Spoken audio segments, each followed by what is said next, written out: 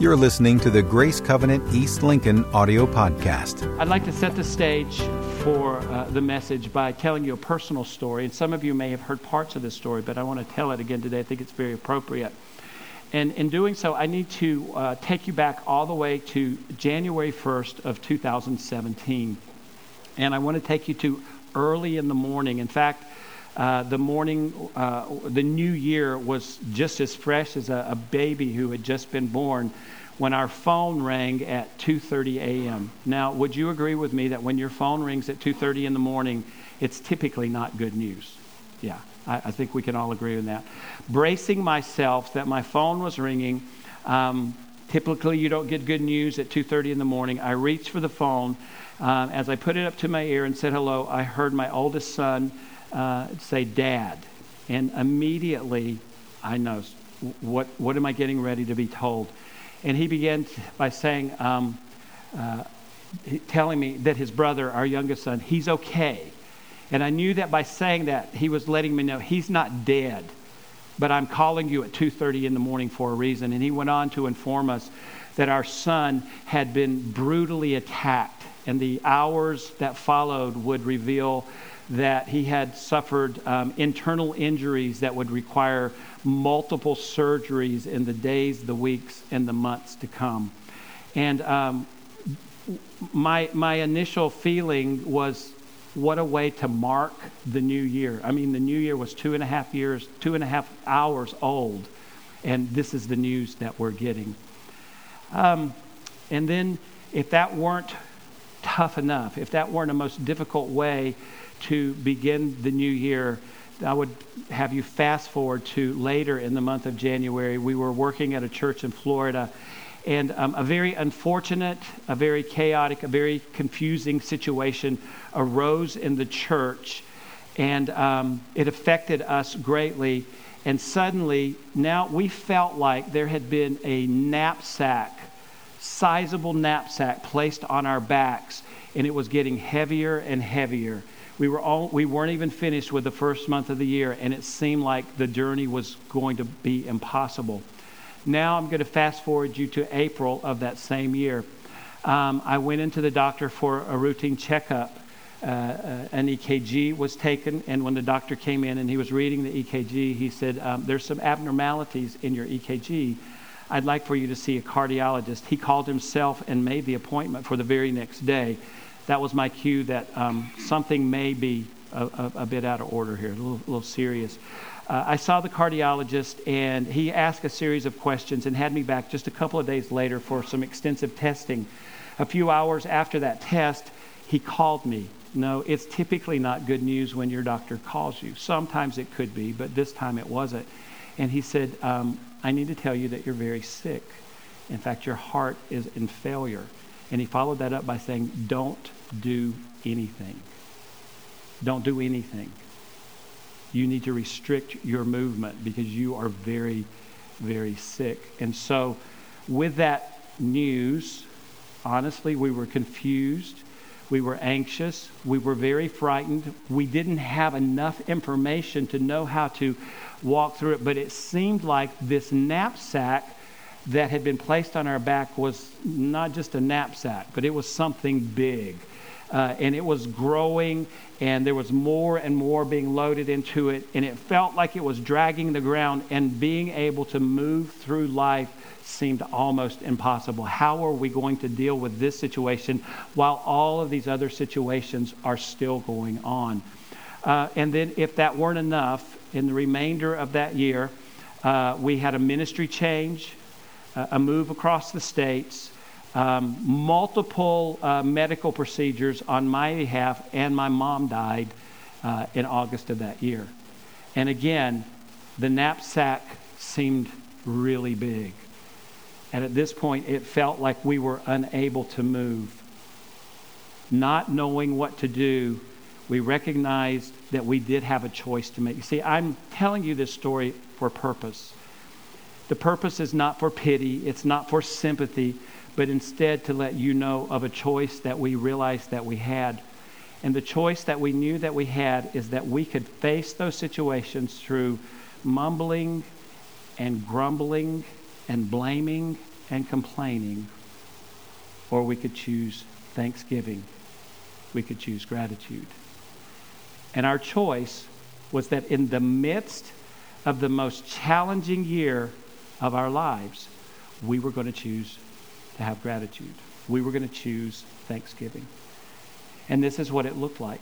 Every single day from that point, and we still do this to this day, we take time as a couple and we speak out the goodness of God in our lives.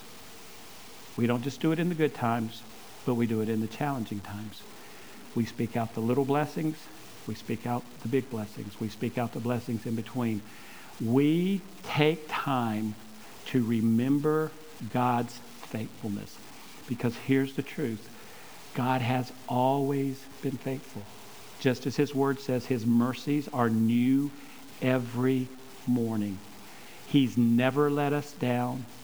He's allowed us to go through some very challenging times, but in each time we grew. We became different people because of our choice. God has never disappointed us. And so we just began to speak out. I'm thankful for my home. Thankful that my cars are paid for. I'm thankful for the meal that we had. I'm thankful that my grass is green. I'm thankful that it didn't rain today. Whatever it might be, we just began to proclaim the goodness of God. And by doing that, it set the course, not only just for our life at that time, but for our future. We believe that it changed how we live life because of a choice that we made. We learned some very valuable lessons in 2017. Many lessons, but perhaps the most valuable lesson that we learned is that we can't choose what happens to us in life. Would you all agree with that? We don't get to choose what happens to us in life, but we can choose how we respond to what happens to us. We have the ability, we have the gift of choosing how to respond to what happens in our lives. That means gratitude really is a choice. And when we choose not to be grateful, by default, we choose ingratitude. But here's the great thing about gratitude. One of the great things. When we choose to live with gratitude, not only does it change us, that's what we experienced, it changed us, but it also opens the way for God to work. There's something that's removed, the blockages, so that we can experience all that God has for us. The choice between gratitude and complaint has been described by one person like this. Complaint and grumbling are the languages of hell. That's tough, isn't it? Pretty harsh, but think about it. Complaint and grumbling are the languages of hell.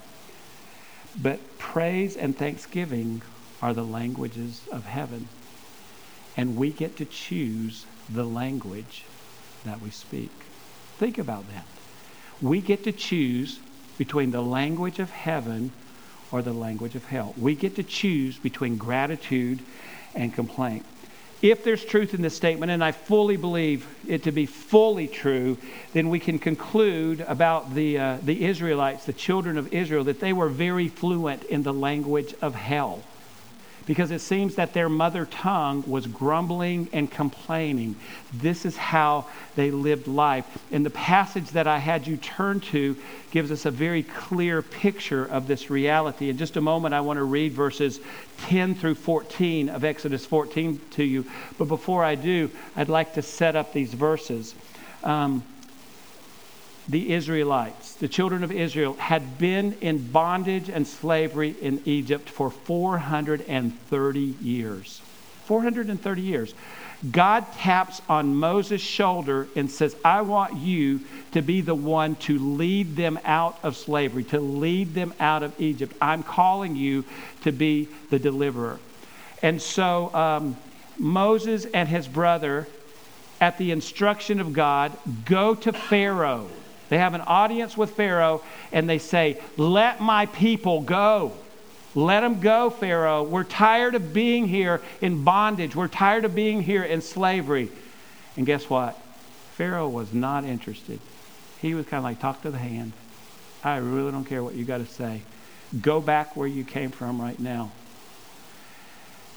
His heart was hardened, just as God said it would be. And because of the hardness of his heart, because of the resistance, and because of Moses' persistence at God's instruction, God poured out 10 destructive, deadly plagues on Egypt, with the last plague being the movement of the death angel through the streets, taking the lives of the firstborn sons of Egypt. What's interesting is that while Egypt suffered the destruction, the death of the death angel and all the other plagues, the children of Israel were never touched. They experienced God's protective hand all the way throughout the plagues. And so, after the final plague, after the movement of the death angel, after the children of Israel have eaten their first Passover meal, Pharaoh summons Moses and Aaron, and he calls them before him, and he says, "Take your people and go. Go and worship your God. Get out of here. I am sick and I am tired of all that's going on because of you. Go." Now, and so the Exodus begins. As they begin their journey, they have a visible manifestation of God's presence. God led them with a cloud by day and a pillar of fire by night. So as they were in their journey, as long as they would look at the cloud or the fire, they knew exactly where they were supposed to be. God was leading them. As God was leading them, he purposely at one point rerouted their journey. They were about a week into their wilderness journey, and he reroutes them, and he takes them to a camp by the Red Sea, and he has them camp there. Now imagine that back in Egypt, Pharaoh has suddenly thought, "What did I do? We've lost all of our labor. What was I thinking? These people can't go. Let's go get them back." So imagine the Israelites are camped by the Red Sea, and they hear a noise. And at first, maybe it sounds like a thunderstorm in the distance. So they begin to look up in the sky to see what's going on. And suddenly they recognize that there are these great clouds of dust that's rising up. And as they continue to look, they recognize this is not a thunderstorm and this is not a dust storm caused by the wind. But as they look in the distance, they see Pharaoh, his chariots, and his army, and they're coming after them. And with that, let me pick up in verse 10 in chapter 14. It says, "As Pharaoh approached, the Israelites looked up, and there were the Egyptians marching after them. They were terrified and cried out to the Lord. They said to Moses, 'Was it because there were no graves in Egypt that you brought us to the desert to die? What have you done to us by bringing us out of Egypt? Didn't we say to you in Egypt, leave us alone, let us serve the Egyptians? It would have been better for us to serve the Egyptians than to die here in the desert.'" Then in verse 13, Moses answered the people, "Do not be afraid. Stand firm, and you will see the deliverance the Lord will bring you today. The Egyptians you see today you'll never see again. The Lord will fight for you. You need only to be still." Think about this. They're camped at the Red Sea, so they know that in front of them is a great wall of water. And they look back in their rear view mirror, so to speak, and they see Pharaoh, his chariots, and his army bearing down on them. And their response is they are frightened. Now, they had seen God pour out the 10 deadly plagues, and they saw God deliver them from the centuries of bondage. And now the same army that they had been delivered from, the same people who kept them in captivity and bondage, is coming after them, and they have nowhere to go. At least they believe they have nowhere to go. They're stuck. From a human perspective, it seemed very bleak. It seemed very grim. In their estimation, there was no human power that could save them. So what chance did they have? What could they do? You'd think that having seen the 10 plagues and experiencing the protective hand of God, that they would be people of great faith But it seems like they had already forgotten. They were only a week into the journey, and they had already forgotten, apparently, what God had done to bring them out of bondage. So fear was their first response. But then they called out to God. But the problem is it was short-lived, because that moved on into grumbling and blaming and complaining, and it was all directed at Moses. Moses, what were you thinking? Why did you bring us out here in the desert to die? Did you really think that there weren't enough graves in Egypt? Moses, we told you when this all started, leave us alone. We are fine here serving the Egyptians. We're fine here being in slavery. Leave us alone. Stop. But you insisted. You kept on. And now look at the situation we're in. They're coming after us. The Red Sea is in front of us. We have no way of escape. Fear was understandable response. Would you be afraid? I would. I could say that would be my first response. Calling out to God was a right response. It really was. But the train went off the track when calling out to God turned into complaining. Blaming and complaining was a recurring response for the children of Israel. Throughout their journey, as long as they were comfortable and as long as everything was going just fine, they worshiped God, they loved God, they bowed down to God.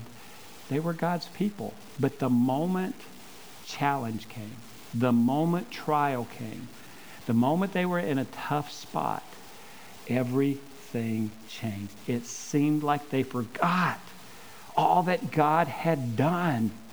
And they grumbled, they blamed, they complained. And this caused me to think, personally, I wonder how often that's true for me. Is it true that when everything is going good, when I'm really comfortable, I don't have any challenges going on in life, that I'm all in? Praise you, God. I love you, God. Thank you for your blessing and your blessing and your blessing and your blessing. But the moment the trial comes, the moment the challenge comes, how often do I forget God's goodness? How often do I forget that God's mercies are new every morning and that He has always been faithful and He's never let me down? How often do I forget when trial comes just how good God has been? And I want to ask you the same question. I'm sure that when things are going good, you're real comfortable, you and God. But how many times, when the tough times come, do you move to complaint, and it seems that you've forgotten all that God's done for you? I don't think you're any different than me. I honestly don't. I think it's our natural default. I do think as we become stronger and stronger in our relationship with Jesus Christ and as we experience transformation, it happens less and less. But there's something in us that would cause us to want to go there. So I ask you, how often do you forget all that God's done for you? How often do we choose the language of hell instead of the language of heaven? How often do we make the wrong choice and we choose to grumble and complain? Let me tell you what I've learned about complaining. Complaining is of absolutely no benefit. Has anyone in the room ever found you got great sympathy through complaint? No. When you find a chronic complainer, what do you want to do? Get away, tell them to get away. Tired of hearing it. You know what? Because it doesn't do any good. Complaining does not change our situations for the better. In fact, complaining creates crisis in our lives. It really, really does. Listen, when we choose complaint over gratitude, complaint will keep us focused on the negative instead of the positive. That's exactly what happened with the children of Israel. Their complaining kept them focused on the fact the enemy's coming after us and the Red Sea's in front of us, forgetting that God had already delivered them. They had been safe all through the plagues, so God could make a way right now, and we know He did. He split the waters. Complaining distorts reality and makes things seem worse than they are. Have you found that to be true? When we complain, it just distorts, and things seem much worse. And that's what happened with the children of Israel. They became so distorted that they said, we would rather be in bondage in Egypt than to be here in this spot.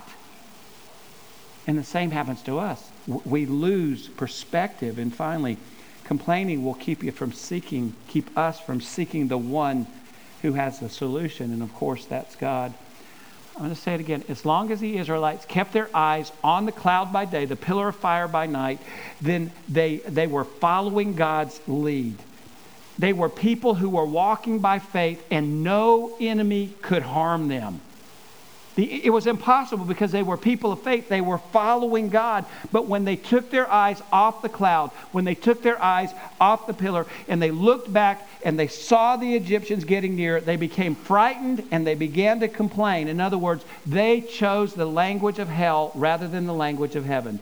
They chose ingratitude over gratitude.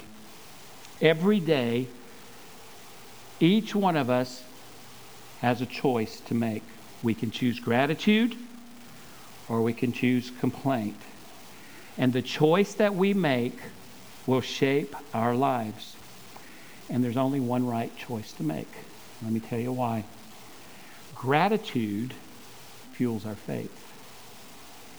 Complaint fuels our fear. Gratitude sets us up for the greater opportunities that God has for us.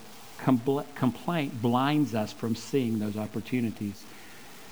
Gratitude will make us better, but complaint will make us bitter.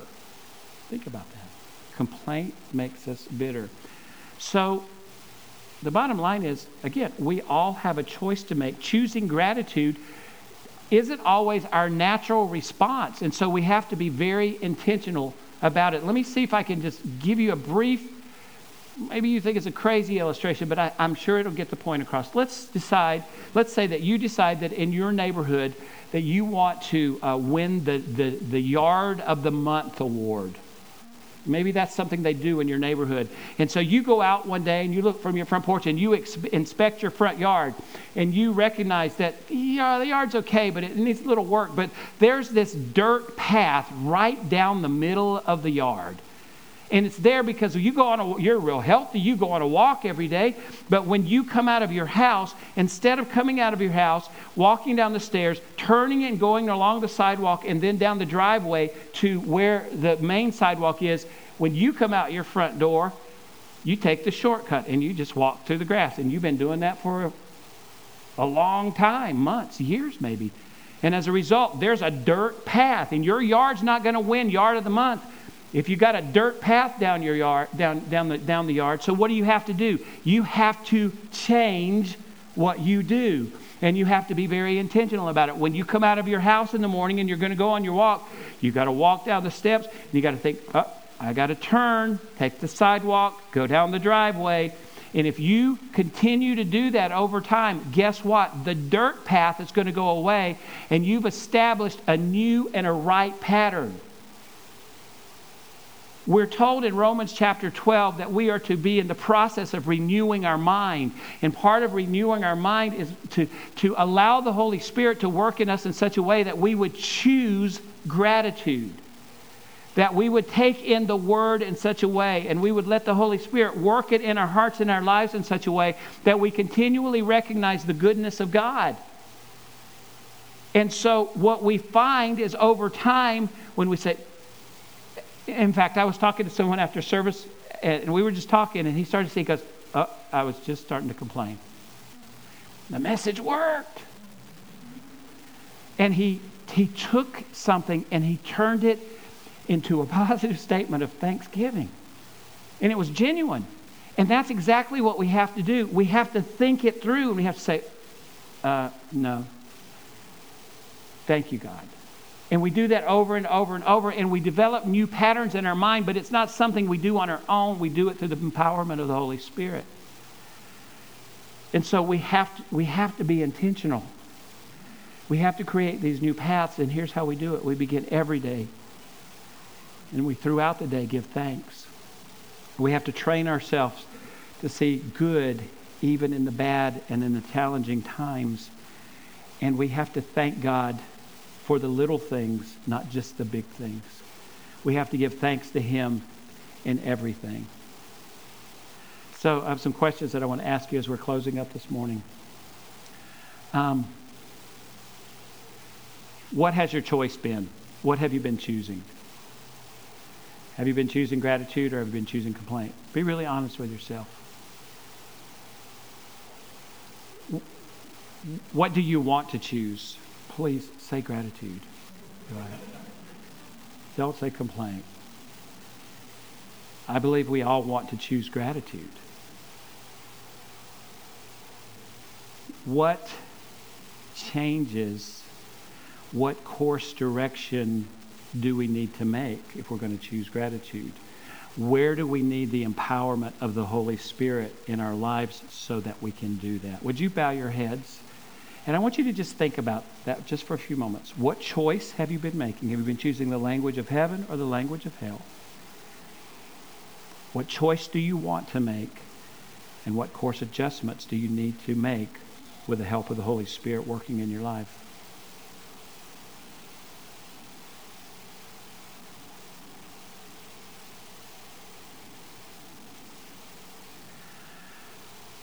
God, I think I can speak for all of us that there is a tendency within us to move to our natural default. That it becomes easy when challenges to come to want to be negative, to want to complain. I'm asking today that you help us function in a supernatural way. That by the empowerment of your Holy Spirit, that we are intentional about renewing our minds, and that we would be intentional about being people of thanksgiving, of gratitude. That we would remember you in the big, in the medium, and the small, and we would give thanks. Especially when tough times come. Help us to be people who are thankful. I pray that for every one of us. I pray that you just fill us with your Spirit right now, because in ourselves this is not possible. But through you all things are possible. With your heads bowed and your eyes closed, before we finish today, just honoring a commitment that I've made, that we've made as a staff. It's possible that someone's here today and you've never entered into a relationship with Jesus Christ. And today there's something going on inside of your heart. It's a stirring. And you're not quite sure what it is, but I want to tell you it's the Holy Spirit working. And talking to you about the choices that you've made that have separated you from God. And it's all about you becoming a new creation today, that you would, with your mouth, confess that you believe Jesus Christ died for your sin, acknowledge that in your heart, and believe. And so today, if you're here and you've never asked Jesus Christ to be your Savior, I want to say that today is your day. If that's you, with everyone else's eyes closed or heads bowed, if you want to make that decision today, I would just ask that you would lift up your hand and let your eyes catch my eyes. I just want to pray with you. Is there anyone here today? Anyone at all? Father, once again, I thank you that you have brought us together as a committed group of Christ followers. And so I pray that when we leave this place today and we go out into the world where we spend our time, we know we're going to encounter people who don't need you, who don't know you and need you. And so I'm asking that we would just be filled with the light of the gospel of Jesus Christ, filled with the love of Jesus Christ, and we would be the gospel, that we would be Jesus, and people would notice and they would begin to ask us questions, and we could help them come into a relationship with you. And Father God, I ask that you send us people on the weekend who don't know you, so that we can proclaim the gospel to them and see them come into the kingdom. We thank you because this is going to happen, and we thank you for what you're doing. I pray blessing over this people. I pray in this holiday week that it be filled with goodness and health and happiness and peace and joy. And I pray this in Jesus' name. And everybody said, amen. For more information on Grace Covenant Church, our service times, ministry opportunities, directions, and more, visit us at gracecovenant.org.